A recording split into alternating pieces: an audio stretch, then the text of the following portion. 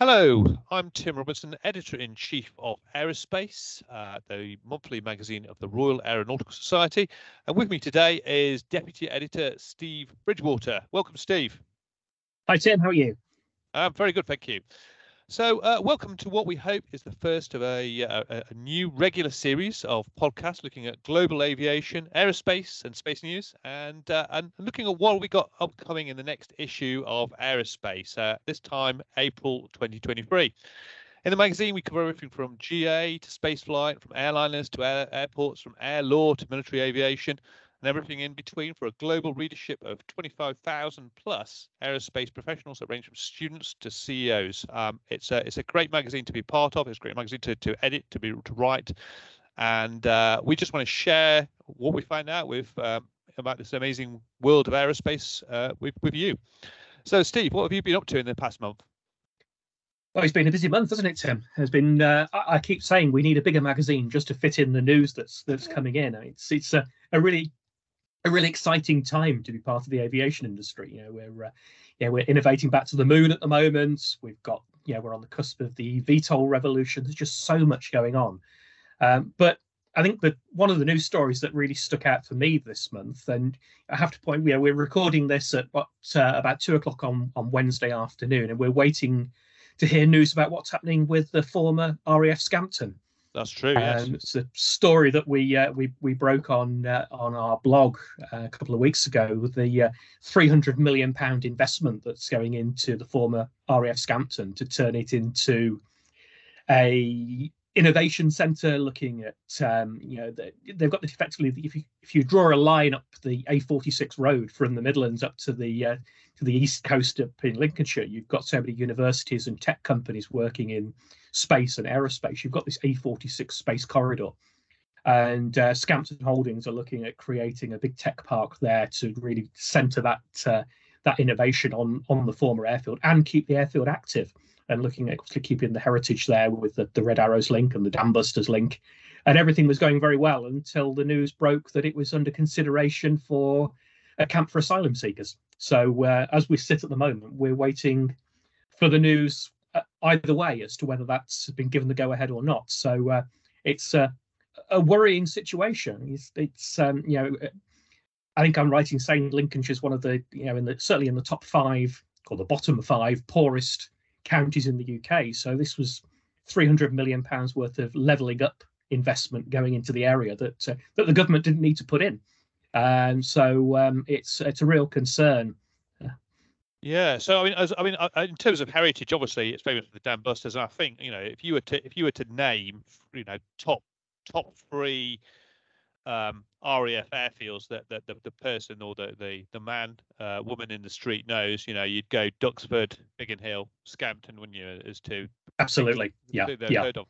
But what interests me as well, and why I think this is significant as well, is it's another airfield that could well be lost. The investment plan is to keep it as an operational airfield, and one of the things that's come out of the war in Ukraine is the Western Air Force is gosh, we need to go back to Cold War style dispersal.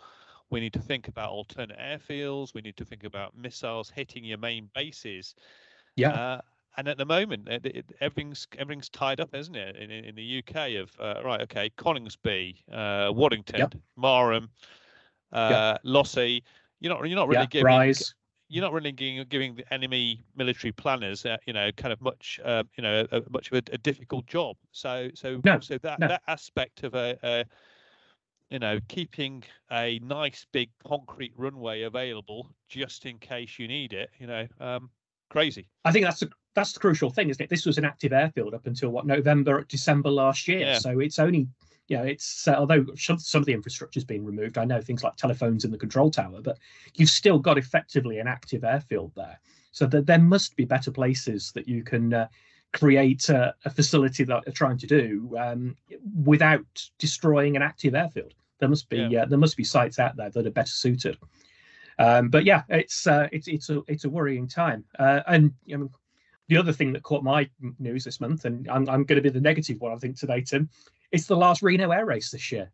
I was lucky enough to go out. I've been to Reno twice. I went out for the qualifying one year, and then I went out for the 50th anniversary in 2014, and it's such an amazing experience. Yeah. And I guess times change, and it's evident that the local building population has sort of encroached on the airfield. But it's such a shame, and I really hope the guys at RARA, the Reno Air Racing Association, managed to find a new venue for this.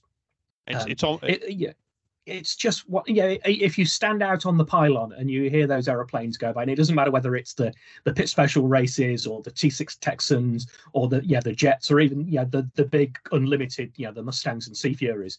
It's a sound like nothing else. It really is incredible.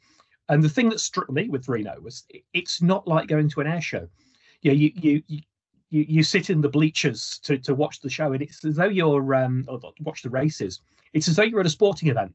Yeah. It's a different audience. It's a whole different dynamic. People are cheering for their favorite pilots and waving flags and scarves. It's almost like being at a baseball match or something like that. So I really hope this isn't the end of Reno, or it isn't the end of the air racing. It's obviously the end of Reno, but hopefully they can find a site where they can carry on this. I mean, see, next year, this year will be the 59th year. I mean, they're just one shy of their 60th anniversary. Yeah. So it's a great shame. Yeah, it's definitely on my bucket list to visit. But there's good news though in terms of electric racing, isn't there? Or at least some interesting stuff that's popped up that we've got in our blueprint section. We Airspeeder. We met up with Stephen Slido from Airspeeder. If you've not seen Airspeeder, this is, what would you say, Tim? It's almost like pod racing, isn't it? It's if you've seen Star Wars pod racing. Star Wars pod racing, or a scaled up. It started by looking like a kind of a scaled up consumer drone. So maybe people have seen the first person vision drones. Well, imagine that if you made it really large so you could fit in with it. But the new one looks really cool, doesn't it? Oh, it looks like a Formula One car, doesn't it? It's got the aerodynamics of a Formula One car. And 225 miles an hour this thing's going to go. It's a phenomenal bit of kit. As you say, we've got it in the blueprint of the magazine this month, and I'm really excited about this. We spoke to them at length, and they're looking at having a series of races in 2024 around the world. And one of the beauties of this, it's not just that it's an electric or hydrogen-powered craft. There is no environmental footprint at all, really, when they get to the site, because all of the gates that they're racing through are virtual.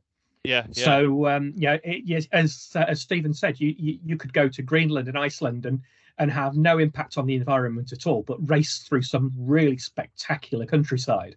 And this is just made for television or made for streaming, isn't it? I mean, they're looking at having the courses projected onto the pilots' heads, almost like a head-up display, but within their visor. And that will be streamed into the live stream as well for spectators. So I think this is really exciting.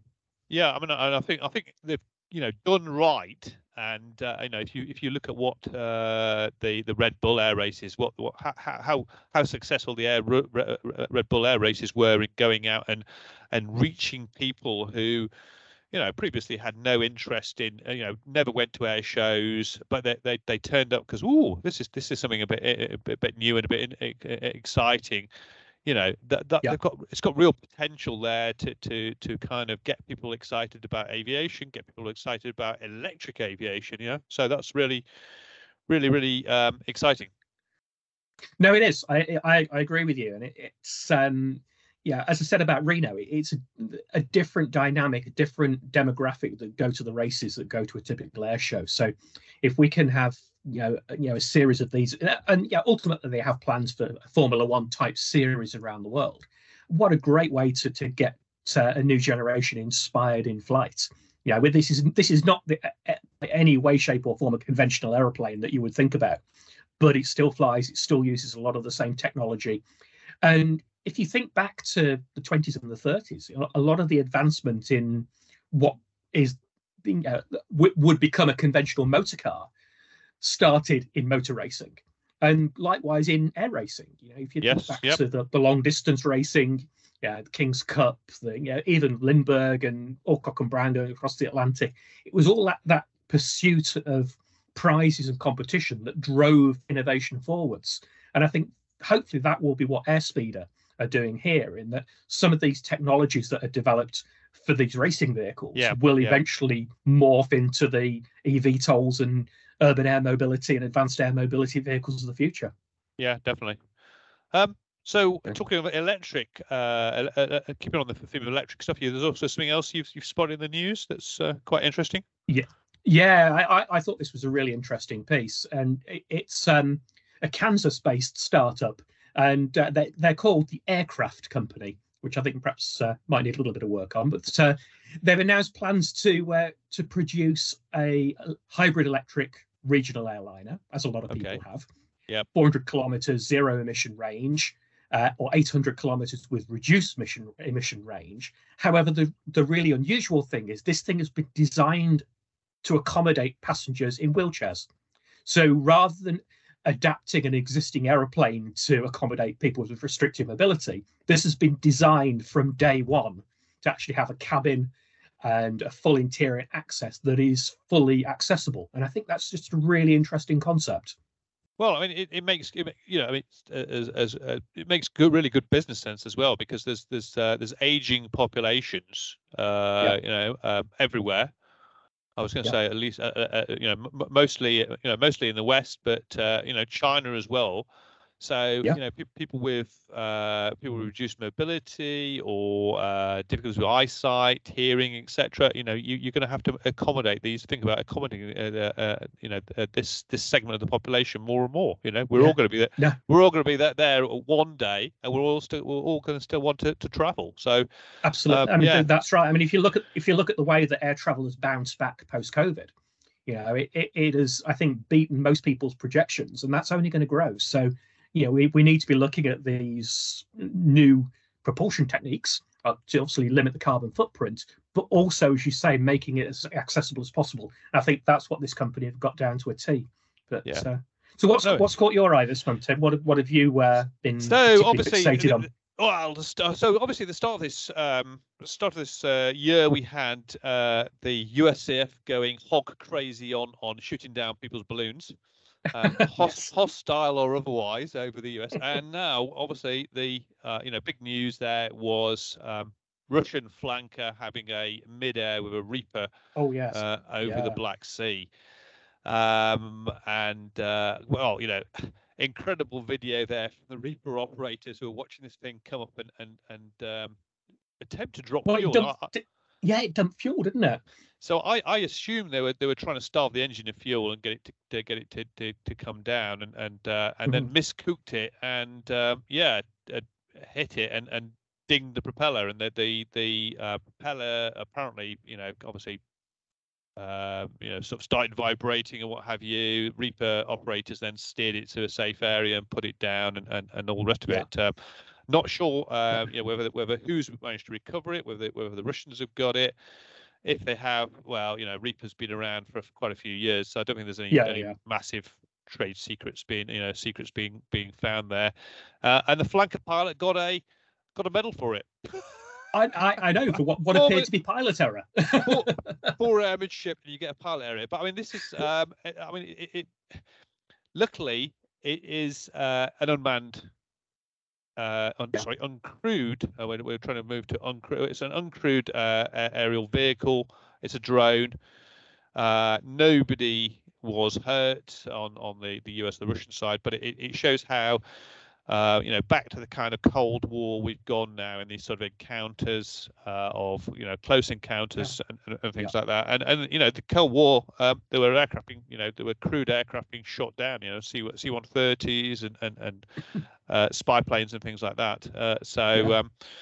But this just appeared to be reckless, didn't it? It just appeared to be reckless. And one thing that makes me think the shooting down of so obviously the Chinese balloon that drifted across the US was drifting across the US, and therefore you're transiting someone's sovereign airspace there. You're not off the coast doing that. So you're fair game there. But the Americans, I think, by shooting it down, have also maybe given a little bit of credence or to the Chinese or Russia, doing the same thing to their drones. Yeah. So yes, yeah, some kind of global hawk or the Navy equivalent of that Triton, would China now go, oh, hang on, that's pottering about our, Taiwan, where we're doing up to something or doing exercises. Is a global hawk now fair game? Interesting question. Yeah, it's a worrying escalation, isn't it? Yeah. So okay. Yeah. So other stories that came out. So we had the first sort of like initial preliminary accident investigation or accident findings from the Yeti Airlines ATR 72 crashed in January. Terrible accident and killing all 72 on board. And initial accident inquiry comes out of that. So it's looking strongly like it's pilot error and pulling I'd just gobsmacking, wasn't it? It was like what a remarkable thing. Yeah, it's the simplest of errors, it appears to be. Yeah, so it's important to stress here is that we can't speculate on the final cause, and it's important to not sort of jump to conclusions. Obviously, one of the things you find out after covering accidents and aviation for a few years is that very often the first thing that people point to and people sort of jump to, oh, it's weather, or it's this, or it's sabotage. Tends not to be the case, but in this one, they've recovered the cockpit data, voice and data recorders, and it looks like the wrong lever was pulled. So the throttle is next to the flap and prop levers. They're differently shaped, so you shouldn't make a mistake like that. But obviously, if you pull them both back and you run it on the final phase of approach and you put your engines to idle, it's going to take. They're not instantly reacting. Stuff doesn't happen instantly, and you're only going to have sort of seconds to realize, oh, I pulled the wrong thing back. I need power again. So a tragic accident, but it also highlights something that our flight operations group have been working on and being talking about. Some members of our flight operations group, I should just point out, about manual handling and pilot skills, and how this has come back into focus. Aviation is a very, very, very safe industry, extremely safe, extremely low accident rates, but there is among some pilots, some operators, and some experts, there is a nagging unease that we've had a few close calls. So we'll probably talk about that later. Yeah. Okay. What else we got? Well, we cover aerospace and space in the magazine. What about space stories? What's been happening in the space world this month? Well, this is another ongoing story that is breaking as we speak. So Virgin Orbit is in a bit of trouble. Of course, yes. They'd obviously had the unsuccessful space launch from the UK back in January, and on the 60th of March, they said that they were going to be sort of ceasing operations and furloughing staff to get a cash injection, a rescue plan, investment plan, because they were burning through quite a bit of cash there. Now, so Virgin Orbit, in case you didn't know, it's a very innovative small satellite launcher, uses a converted 747, launches a small rocket, and the idea with that is it's responsive access to space. So instead of you taking your satellite to kind of Cape Canaveral and waiting for the next bus, you book an Uber and you get there where and when you want. The rocket comes to you. So really interesting idea, really innovative idea. And they were looking at the what they were hoping for is that the boom in small satellites and the massive explosion in people wanted to put lowering costs of getting to orbit. So you've not got states doing it now. You're not doing it with big corporations, but you've got universities, small startups, innovators, tech centers, colleges, even. So it's an interesting one as to what happens there. So obviously people are looking at sort of Spaceport Cornwall. What does that? Yep. Does that still going? I mean, the good thing about it is that because it's 747 based, there's not much. You're not building a launch pad there. You're not building a a giant gantry, hydrogen tanks, all the rest of it. You've literally got a satellite integration facility and a runway. So, and it's not directly tied to that. But on the other hand, you need another horizontal operator to come in, I think. It sounds like just the sort of thing you want to base out of somewhere like, I don't know, maybe RAF Scampton. Well, there's another company there who is talking about dropping rockets out of the back of chartered C-17s from Prestwick. Yep. Yeah, there's definitely a market there, isn't there? Be interesting to see. Yeah, I mean, at least in the UK. So obviously it's the whole failed launch and Virgin Orbit. Whatever happens with German Orbit, it would kind of be a blow to the UK space hopes and what have you. It's been a bit of a setback, but the amount of other companies, launch systems, spaceports that are there waiting in the wings means we'll probably get there one way or the other. Whatever happens. Yeah. And there's some more juicy news, isn't there?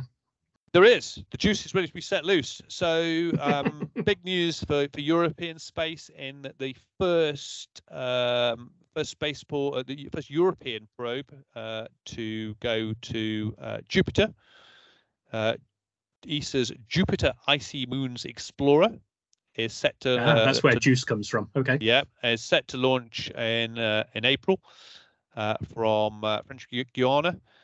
Using an Ariane 5. It's going to take a bit of a leisurely trip to get there. It's going to do some flybys and get there in 2031. So should be a big landmark scientific space mission for Europe. Brilliant. And that's, as I was saying at the start of the show, it's such an exciting time to be part of the aerospace industry, isn't it? We've got all these amazing things going on again. So great stuff. But so we had a good day out this month, didn't we? It's very rare that Tim and I go to the same place. We normally split our resources, but there was somewhere we couldn't resist both going, so we were both fascinated by it, and that was Hill Helicopters in Staffordshire. So it was great, wasn't it, Tim? Yeah, so this is an upcoming feature in and our front cover special for the April issue is Hill Helicopters. So really, really interesting company. Now, we'd seen about this. They've been on our radar, and they've been promising a luxury helicopter for a five-seat, isn't it? Yeah, 5-seat. Yeah, 5-seat luxury helicopter, retractable undercarriage for about £500,000. With a turbine engine as well. With a turbine, which is just, I mean, so you look at that and you think, that's, is this right? Have I read this right? Is the is the price here right, or does it need a few more zeros after it? Yeah. We're not quite sure. Yeah. But I look at the a visit to Hill and Dr. Jason Hill. He gave us a VIP tour, showed us around his workshops, his development center, and we came away. I'm pretty convinced actually. I think he's a really interesting guy in doing putting his money where his mouth is and doing what SpaceX did for rockets in vertical integration. Vertical integration is how you cut the costs, how you keep costs down. You develop your own engine, you make it a greatest hits of previous turbines. You machine everything in house. You do as much as in house. I think the only thing is he's doing out externally is the mapping. And that's the foreflight, yeah. I mean, they're even developing their own avionics, aren't they? And it seems crazy. I mean, why would you put all that risk? Not only are you building an airframe from scratch, but you're building your own engine from scratch. You're building your own avionics, everything in-house. Why would you do that? And then you go and speak to Jason, and you see why, don't you? There's a lot of companies that are referred to as disruptors at the moment, Yes, but I really think Hill are. They've really, I guess we've got to look back, 50, 60 years? Well, it's 50 years, isn't it, since Frank Robinson did the R-22, which really revolutionized small helicopters. And I think, I'm reasonably confident we're looking here at the next Robinson, the next Frank Robinson disrupting the market. Yeah. And the interesting thing is he's not I wouldn't say he's been completely ignored, but he's just gone under everybody's radar, and gone direct to the people like him who are helicopter pilots, helicopter owners, helicopter operators who have been dying out saying, oh, we want this kind of thing, why can't we? And also that this new targeting the supercar owners, the sort of rich but not too rich people, but who are interested in the idea of helicopters, and they're great, and then they go and look at a helicopter and it's what did you say, something like that, you go and look at a Bell Jet Ranger and it smells of your nan's your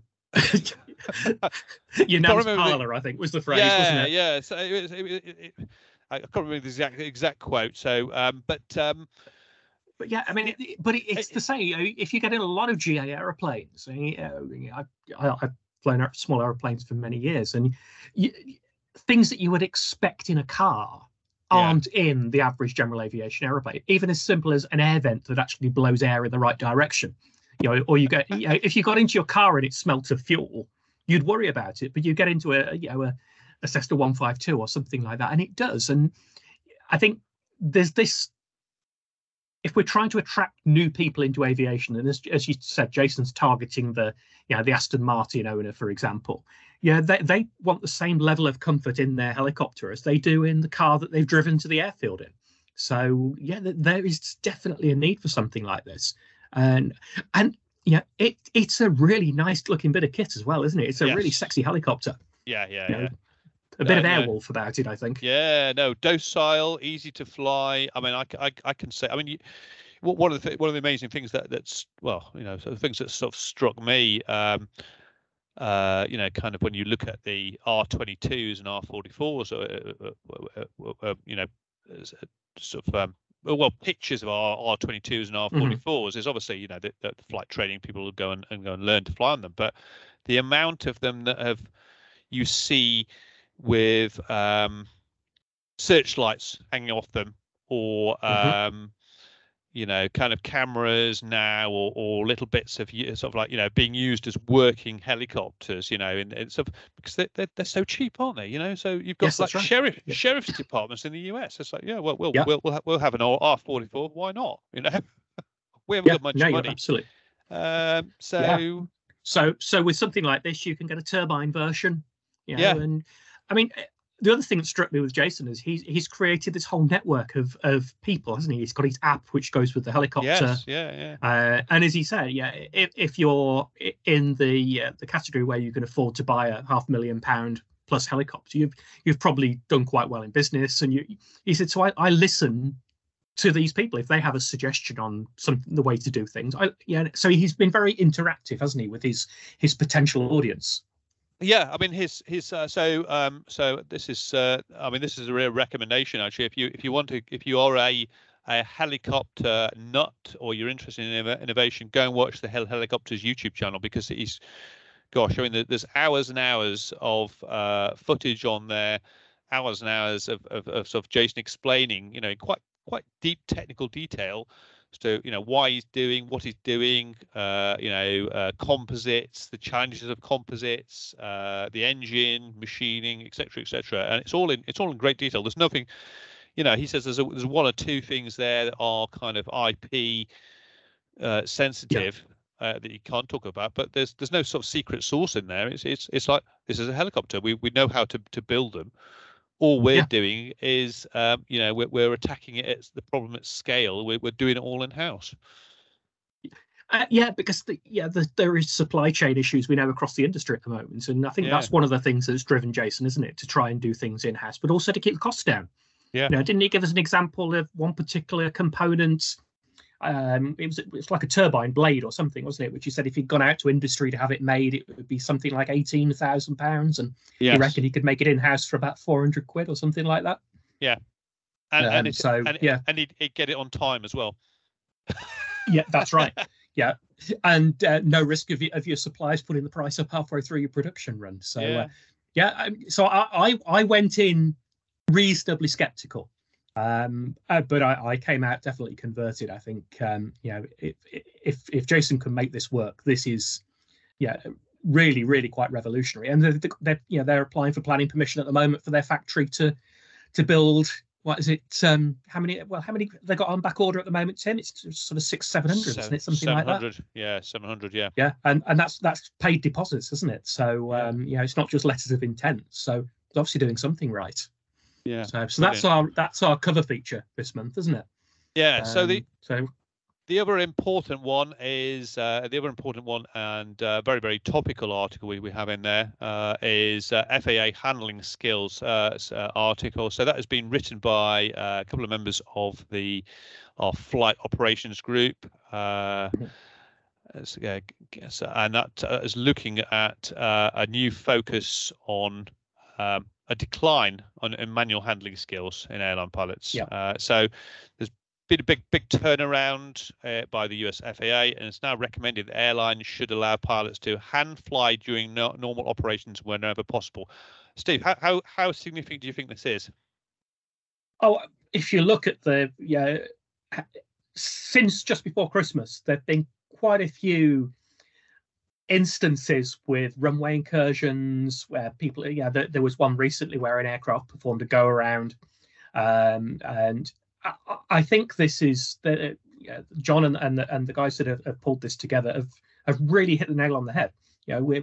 We've have a generation of airline pilots now that are not flying the entire aeroplane on autopilot, but then that skill of actually hand flying the aeroplane is perhaps a dying skill, and that's quite a worry. I mean, look back to Sully and the Miracle on the Hudson, as it's referred to. Sully was a glider pilot. It makes you wonder, without those hand flying skills that Sully had, whether it would have been a different story at the end of the day. So I think it's a really important factor. Exactly. And I'm just curious though as to, I mean, this is guidance from the FAA, so this is not mandatory. But I just wonder what sort of pushback they will get in that. The airlines sort of saying, like, well, we don't, with all the best will in the world, we don't want our pilots using our passengers as sort of like sort of training tools, while if you're learning, but. Hopefully this will. Yeah, I think you're right. And we had an interesting comment on Twitter as well, which we've reproduced in our transmissions page this month, from a pilot saying this is all well and good, but you try hand flying an aeroplane around the London TMA after an 8-hour transatlantic night crossing. Yeah. So I think there needs to be this is not mandatory at all time. There is a time and a place for hand flying, but it's good to see that the FAA is making a recommendation. And be interesting to see how much traction it gains.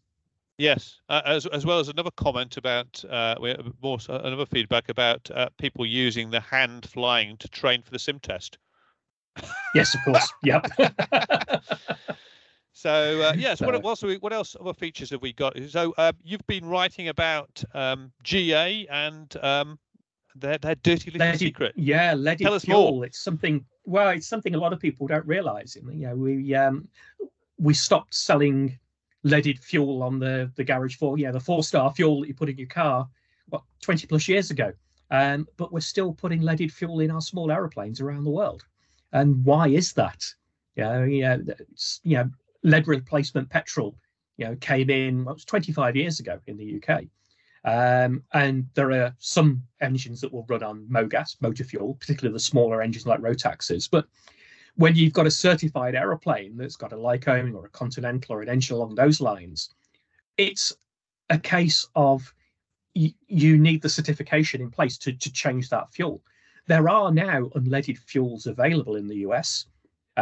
This has been driven very much by demand, particularly in areas like California, where local authorities are now banning some airfields from selling leaded fuel. So that it's, I guess it's supply and demand. This has now driven this need for a lead replacement or unleaded fuel. So the question is, why is it taking 25 years to get where we are? And why are we still using that fuel? And the worrying thing now is that it's starting to be picked up by some of the mainstream media. So I know that a lot of the UK groups, so the Aircraft Owners and Pilots Association, the Light Aircraft Association, all of those groups have got together now with a letter which has effectively put the argument out there to explain why. And the answer is we need government backing. We need government to make unleaded fuel available, whether that's in terms of subsidizing it or just helping get the infrastructure in place, because there are very few airfields in the UK or in the world really that you can buy unleaded UL91 fuel. And of course, it's still vastly more expensive than the standard low lead 100 LL fuel. So it was something we felt needed a look at, and just trying to get the message out there that the industry, the GA industry, general aviation industry, is trying to make advances here, and it would be appropriate, we think, now for some sort of governmental support on it. Well, I mean, it's important though to keep it in perspective, isn't it? Because it's GA is kind of like a tiny fraction of anywhere absolutely of commercial aviation in terms of what a 777 will sort of spit out in terms of emissions just in one flight. Yeah. No, that's exactly the case. But unfortunately, it's starting to be picked up by the mass media now. So we need to get that message across, and that's what we're trying to do with this feature. In that, no, it's not a big problem in the grand scheme of things, but it's something that could quite easily be cured. And what about the people who have the so we talked about the Reno air races before. What about the people who have the Warbirds and the Merlins and your Pratt and Whitneys and your the Warbird community who are they want their 100 octane, 120 octane because they're flying flying these great aircraft around the skies and keeping them airborne. Is this gonna ground them? Well, you would hope not, and my prediction is no, because the company that's developed this fuel in the US is called GAMI, GAMI, and their 100 UL fuel is actually certified or approved for an STC, a supplemental type certificate in the US, for use in Merlin and those type of engines. So they actually say on their website that tests at full takeoff power demonstrate that our fuel is superior even to the old 145 purple avgas used in DC-7s and Constellations.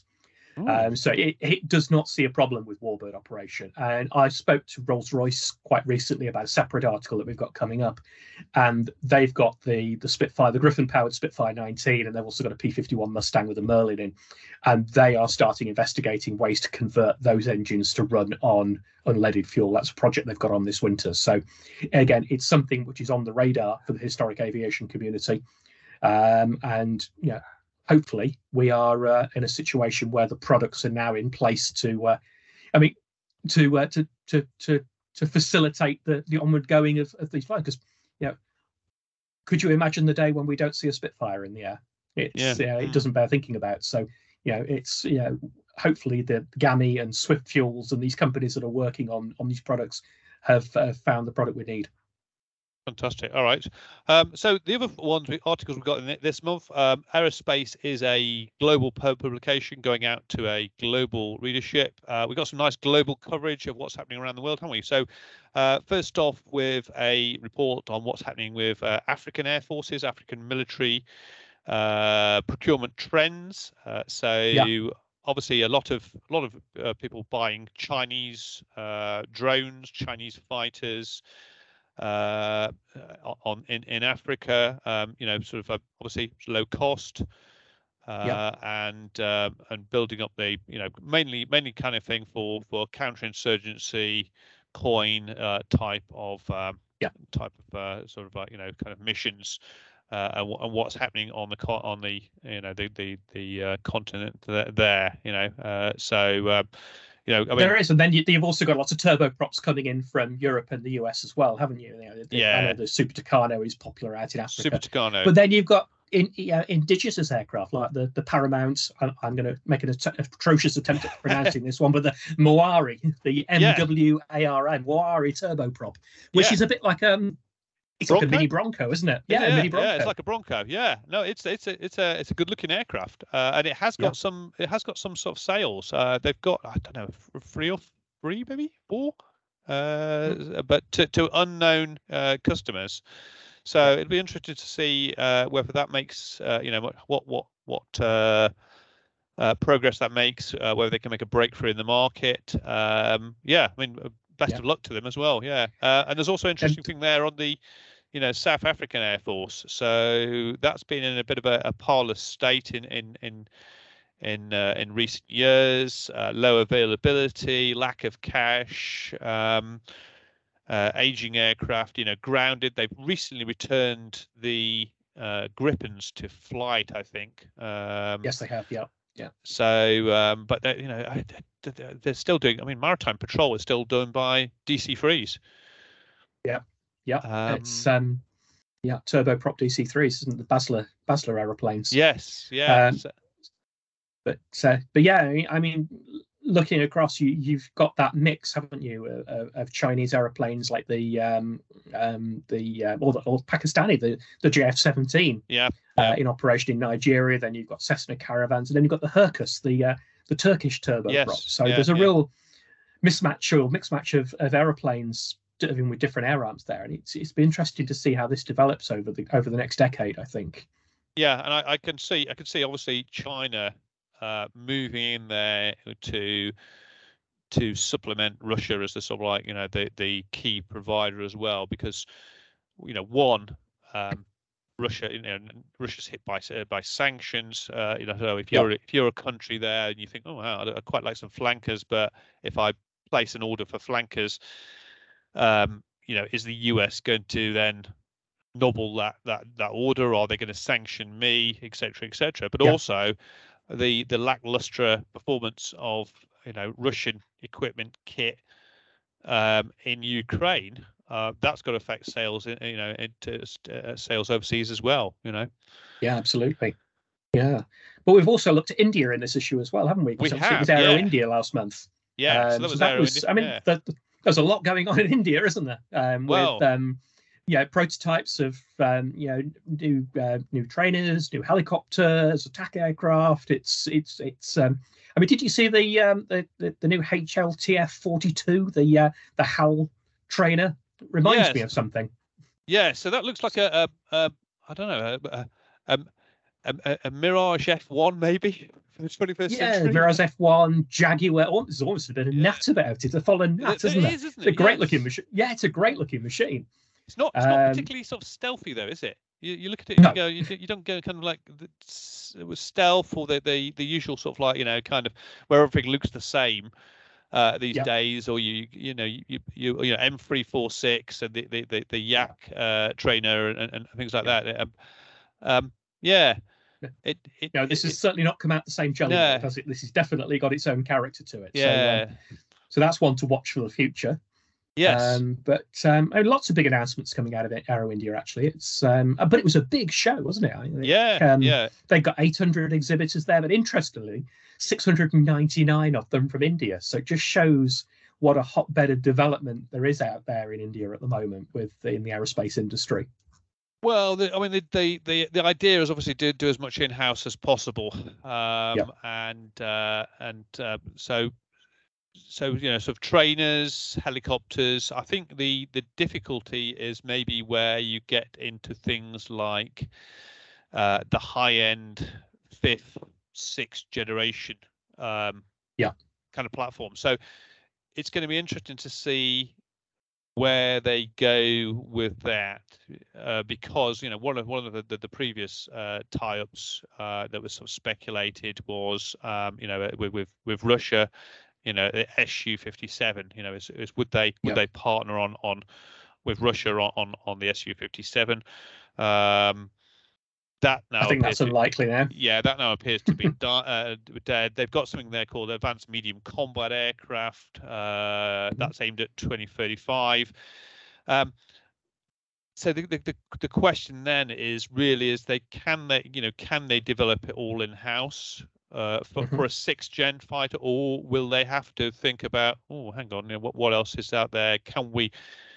And the two obvious candidates there would be, the Global Combat Air Program, stroke Tempest, or the Franco-German SCAF. Yeah. So the French obviously they're already involved there with Mirage and Rafale, so they've got a bit of a kind of a head start really there, if you like, as the kind of incumbent in current fighters. But the next one is kind of more open, I think, to kind of opportunities, especially if the Global Combat Air Program. So they've already got Japan on board. And one of the things with that is you can make it locally, you can modify it locally, you can sell it if you like.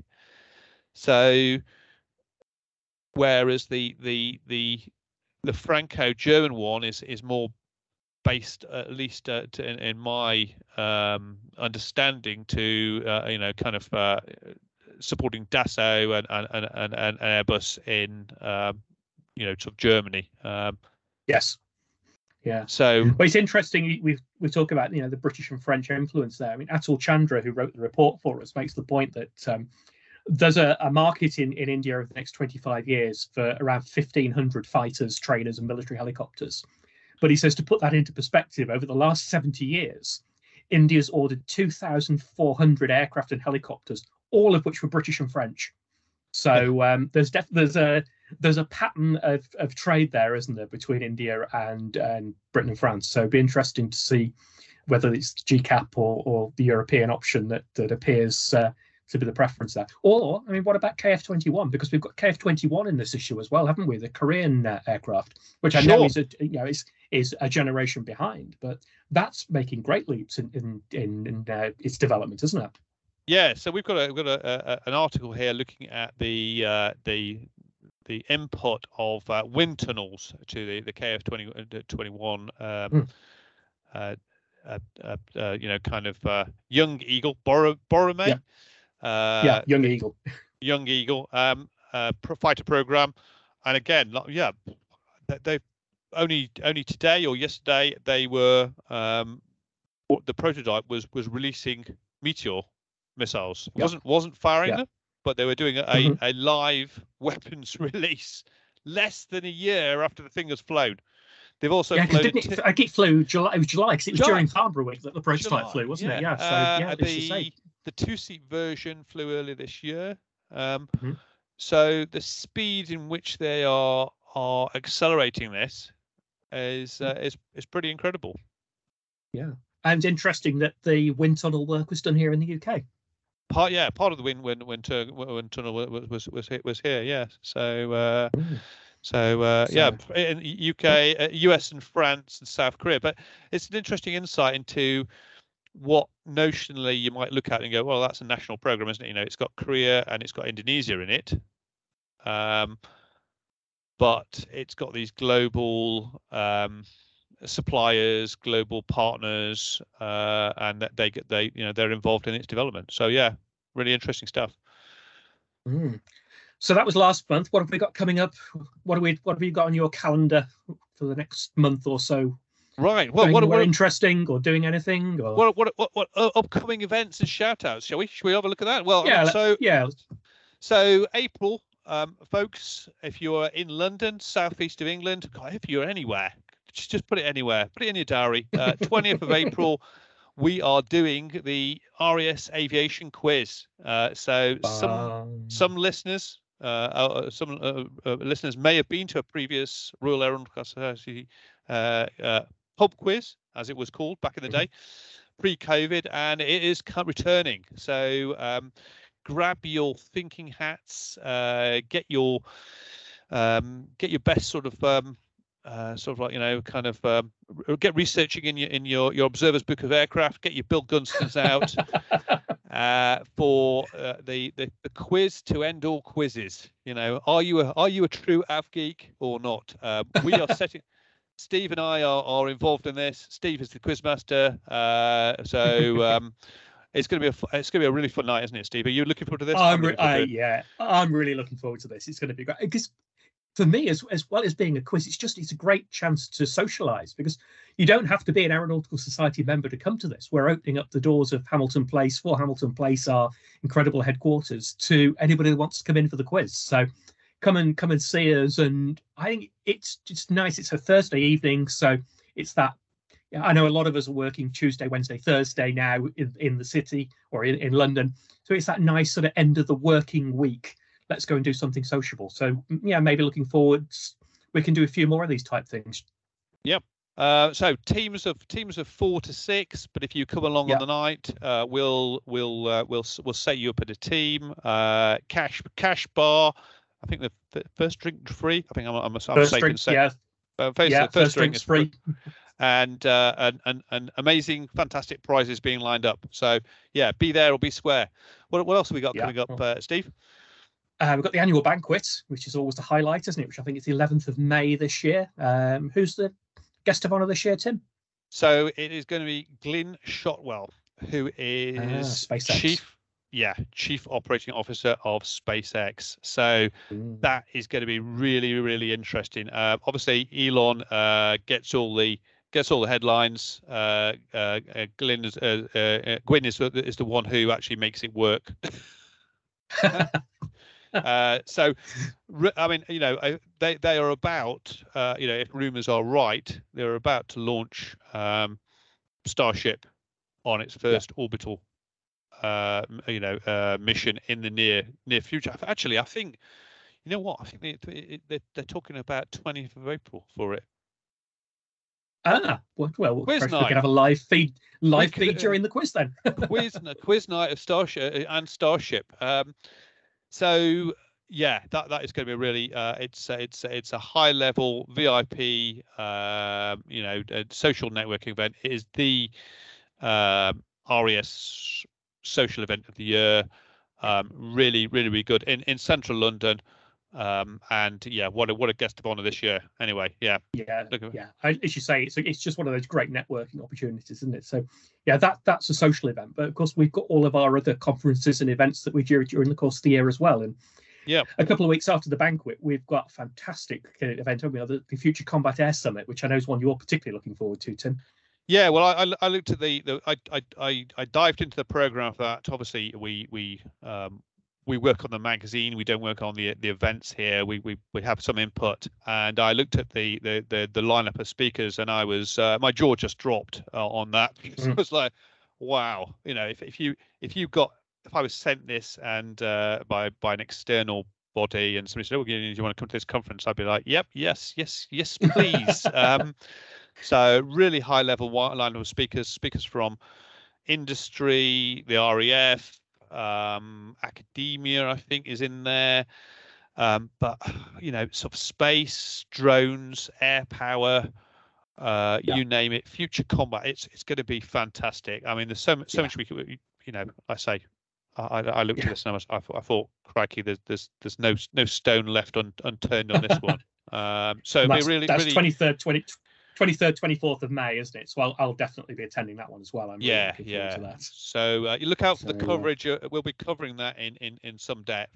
So trying to get as much as possible. But Future Combat Air and Space Summit, RESHQ, 23rd to 24th, and also this won't be a hybrid thing. You have to be there. So I would my recommendation would be book up, because it'll probably be a sellout. You would think so, yeah. I think that's probably a foregone conclusion. So, but yeah, not on Zoom. This one. This is an in-person event, like the good old days.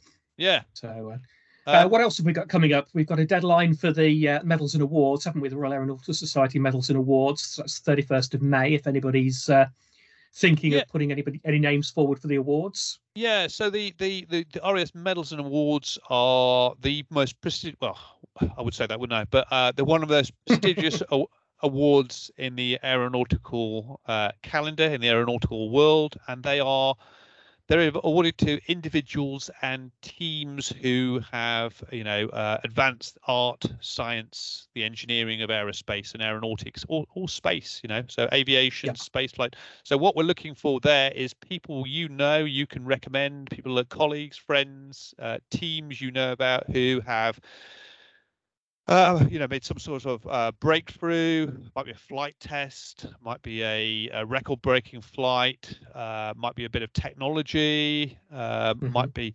So lots of categories there, including kind of academic papers and things like that.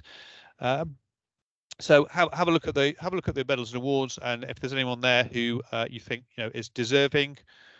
That's your chance to get them in and nominate them. So deadline 31st of May. Okay. So and then talking deadlines, we've got another more imminent one, haven't we? 28th of April, we've got the Falcon 2 initiative.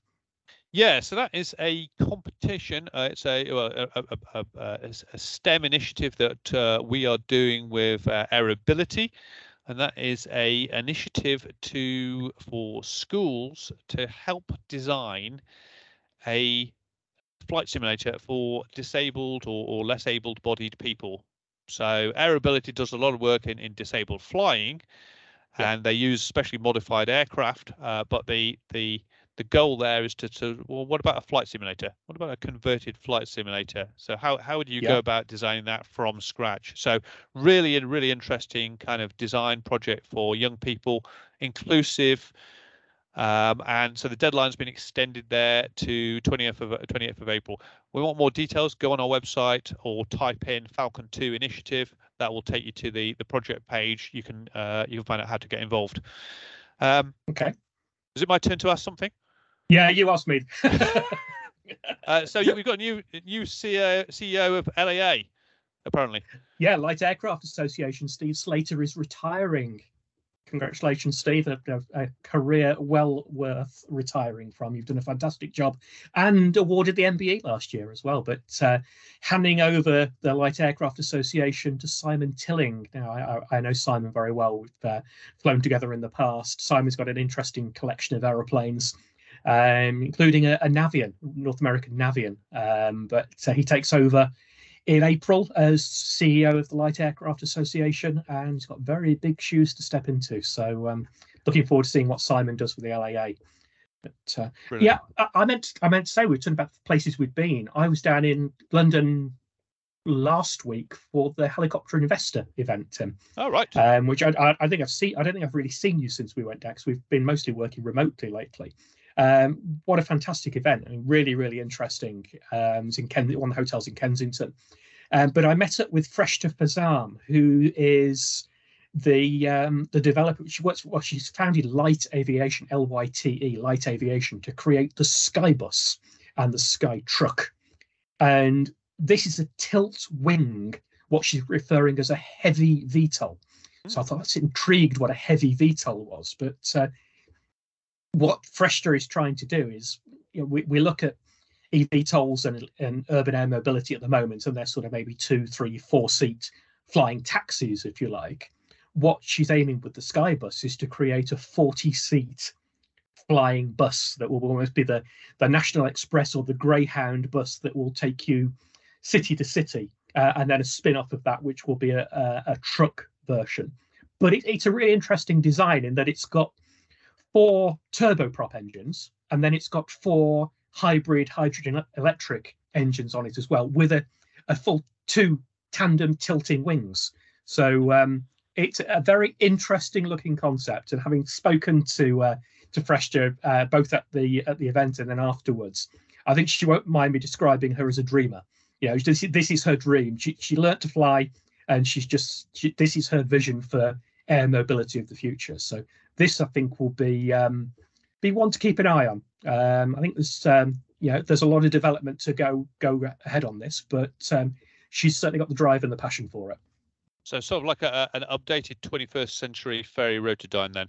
just without the howling noise. That's exactly the aircraft that she says she's taken her inspiration from. But yes, as you say, hopefully significantly quieter than the Rotodyne. Well, we're just digressing slightly, as we knew this was going to happen anyway. Digressing slightly is that at the Avro Heritage Museum, I saw a model. They had a whole cabinet there of what ifs. Avro what ifs, and one of those was from the 80s, and it was a V-22 in civil colours as an airliner, and it was marked as a British Aerospace project. That's interesting. Wow. So I've been googling this a bit, trying to find out more. So, well, when did British Aerospace have decide to get involved in the in V-22s and what have you? But it must have been a project. People must have been. So I think it's about sort of late 80s maybe, as to we've got the V-22. What else could you do with it? Yeah, well it's a VTOL airliner, isn't it? So anyway, yes. How was it? I've not been. I've not been. Let's start again. I've not been to that museum, Avro Heritage. Is it worth going to? It certainly is. Yes, definitely. It's one of the few I've not managed to get to. Yeah. Lots of interesting stuff. There's a full scale. There's Roy Chadwick's desk there. There's a full scale fuselage of a Lancaster you can clamber into. There's obviously an Avro Vulcan parked outside. There's cutaways and models. There's the Avro Atlantic airliner. So basically, what happens if you turned a V bomber into an airliner?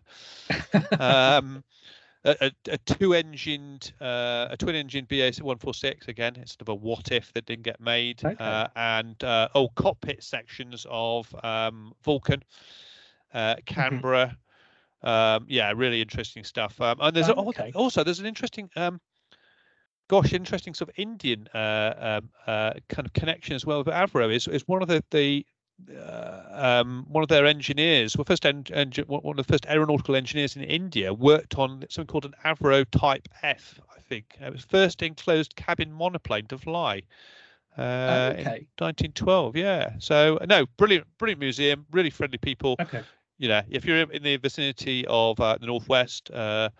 Stockport, go and have a look. It's a bit confusing where to get to, because it's on this, obviously the old site of the Lancaster factory and what have you. It's now a housing estate, so you might be a bit baffled when you get the sat nav directions as to am I going in the right direction. Right. Okay.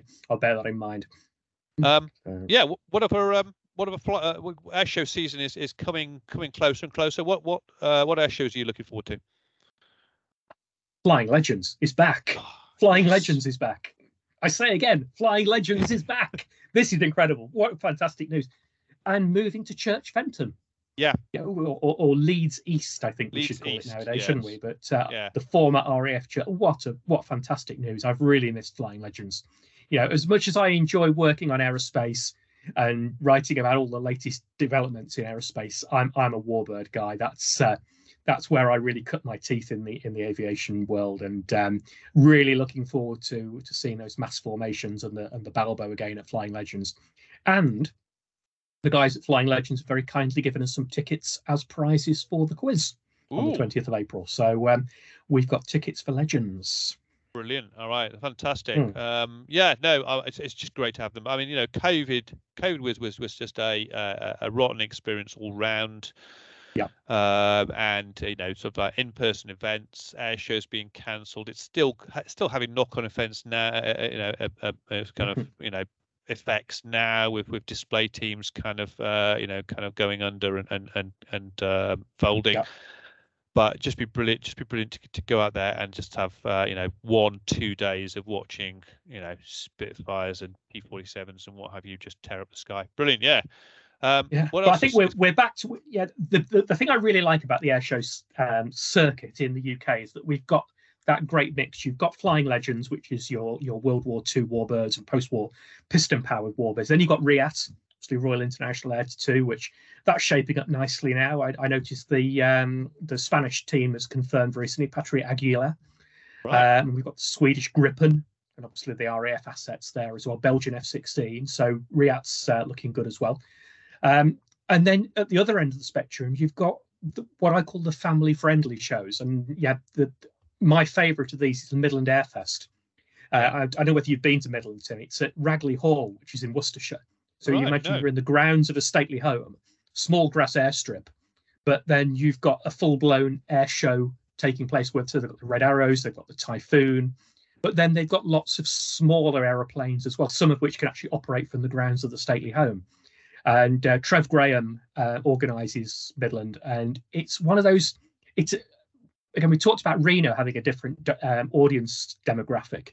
If you look around Midland Airfest, there's lots of families there. It's a great way to get kids involved in aeroplanes and aerospace. And Rolls-Royce this year have got a big STEM village there, so I'm really looking forward to that. And again, Trev has very kindly donated some tickets to Midland Airfest to the quiz as well. So those quizzers have got the chance to win tickets to both Flying Legends and Midland Airfest. So brilliant. Well, thanks so much. That's nice of them to support us. But then we've got trade shows as well, haven't we? We've got Paris coming up and Aero Friedrichshafen. Yeah, so obviously this summer coming up this year is the Paris Air Show. We'll be there. We'll be covering the show in our usual style. So trying to bring you all the upcoming news. And again, it's kind of the first show after, first Paris after sort of 2 years of COVID. The aerospace industry is bouncing back. People are struggling to the supply chains are struggling to keep up. And we'll be there bringing you all the news and highlights. Yeah. So looking forward to it. It's my first Paris. I've done Farnborough on many occasions, but this will be my first Paris. So I'm looking forward to being thrown in at the deep end there. That's going to be a great experience. Definitely. Yeah. Right. So I think we're coming to the end of this now, but just a quick sort of personal kind of sort of like a quiz, I suppose. What have you been reading, watching, listening, playing this month? And anything up? Well, I know you're a big flight simmer, so I'll leave that one down to you. But the book that's on my desk at the moment is by Yulia Mendel, and it's called The Fight of Our Lives. And Yulia Mendel was President Zelensky's press secretary on the run-up to the war and in the early days of the war. And it's a real eye-opener into what was going on in Ukraine just prior to the invasion, and a real eye-opener into Zelensky the man. So I'm about 2/3 of the way through that at the moment, and that's a really, really good read. In terms of what I'm listening to, I commute into I live up in halfway between Nottingham and Derby, so I've got regular train journeys to and from the office at the Royal Aeronautical Society. So I'm very much into my podcasts, and I'm listening to Battleground Ukraine religiously at the moment. That's just gone to twice weekly, and in fact, Yulia Mendel, who did the Fight of Our Lives book, was a guest on the Battleground Ukraine podcast with Sol David and Patrick Bishop. So I have to thank them for introducing me to that book. So there's a synergy there between the book and the podcast. What about you, Tim? I know you're more of a gamer than me. What are you playing at the moment? Yeah, so another vote for Battleground podcast, Battleground Europe, Battleground. Is it called Battleground? Ukraine. Yeah, so that book that was really interesting. I mean, there was one episode that was recently where there was a reporter there who'd witnessed, and this must be,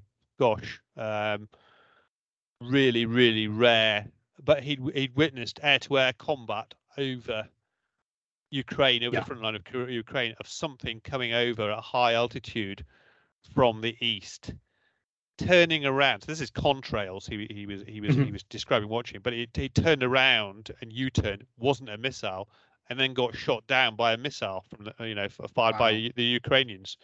Yeah. And they obviously you hear things about Battle of Britain and people watching dogfights from the ground in London, and Heinkel's going down and things like that. But to go there and sort of see it firsthand, that was quite an eye opener. What have I been watching, listening, playing? So listening to podcasts, obviously a big thing of podcasts.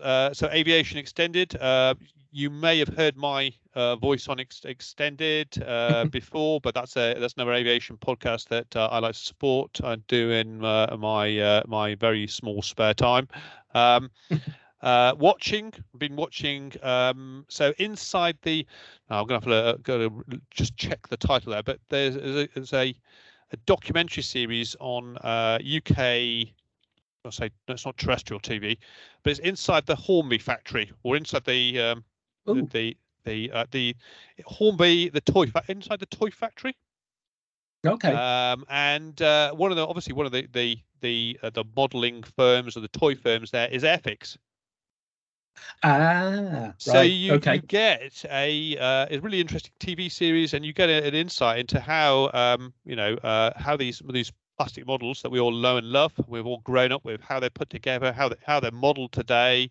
And there was a great one recently, the other week, on doing the 1/24th scale Spitfire, which is their flagship model for this year. You know, this is not a promo for FX. I'm not expecting them to send me a 24th scale, but amazing. So we've got this guy who went down to Biggin Hill and was let loose on the Spitfires there. And the thing he really wanted to see, because obviously be 1/24th scale, because now you've got you've got things like laser scanning, you've got 3D printing, you can get you can pack far more detail into their last Spitfire, their last 1/24th Spitfire, I think was, or their first one was like a Mark 1 that was 60s, 70s. So you can pack much more detail. So what he was particularly interested in gathering data on and taking photos was, the inside the cowling, how the engine goes together, where all the ducts go, where all the wires go, which bits behind there. So he was going, he was let loose on the Spitfires there at Biggin Hill Heritage Hangar to go and make this amazing model, and now it's a Spitfire Mark 9. Really. I wish I'd got the time to do it, because I wish I got the talent to do it. Yeah. I do not have the talent, I'm afraid. Really interesting. So in flight sims, flight sims, I'm a keen flight simmer for my, and I'm just working up to the Courage. I've been getting back into the DCS F14, which is amazing fun.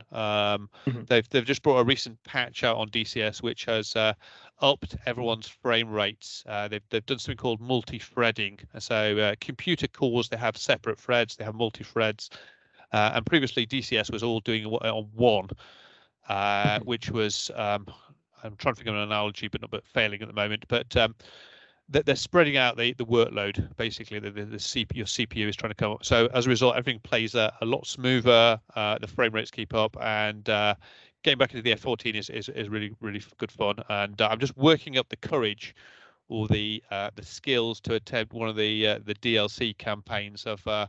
There's one that came out recently called Speed and Angels, which puts you through the RAG, like a 1980s or 1990s RAG, and it's based on a documentary, Speed and Angels. Have you seen the Speed and Angels? Yes, documentary? Yeah. So it was put together with the guy who did that.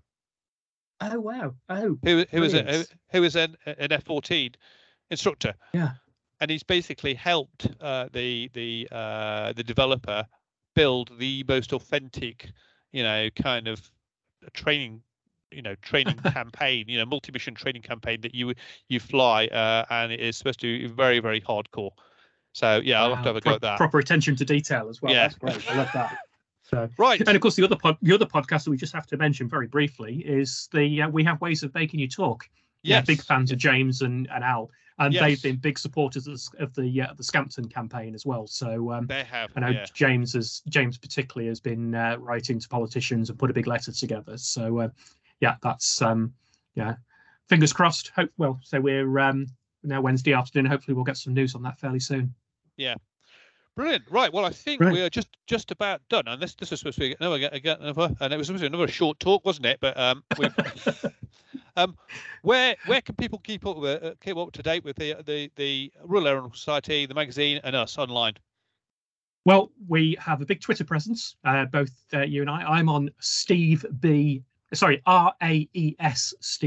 Royal Aeronautical Society, RAES Steve B. And Tim, you're similar, and you're RAES Tim Tim R. R. Yep. And obviously, aerosociety.com is our website. Regular Insight blogs, our twice weekly Insight blog on there, as well as content about the magazine as well.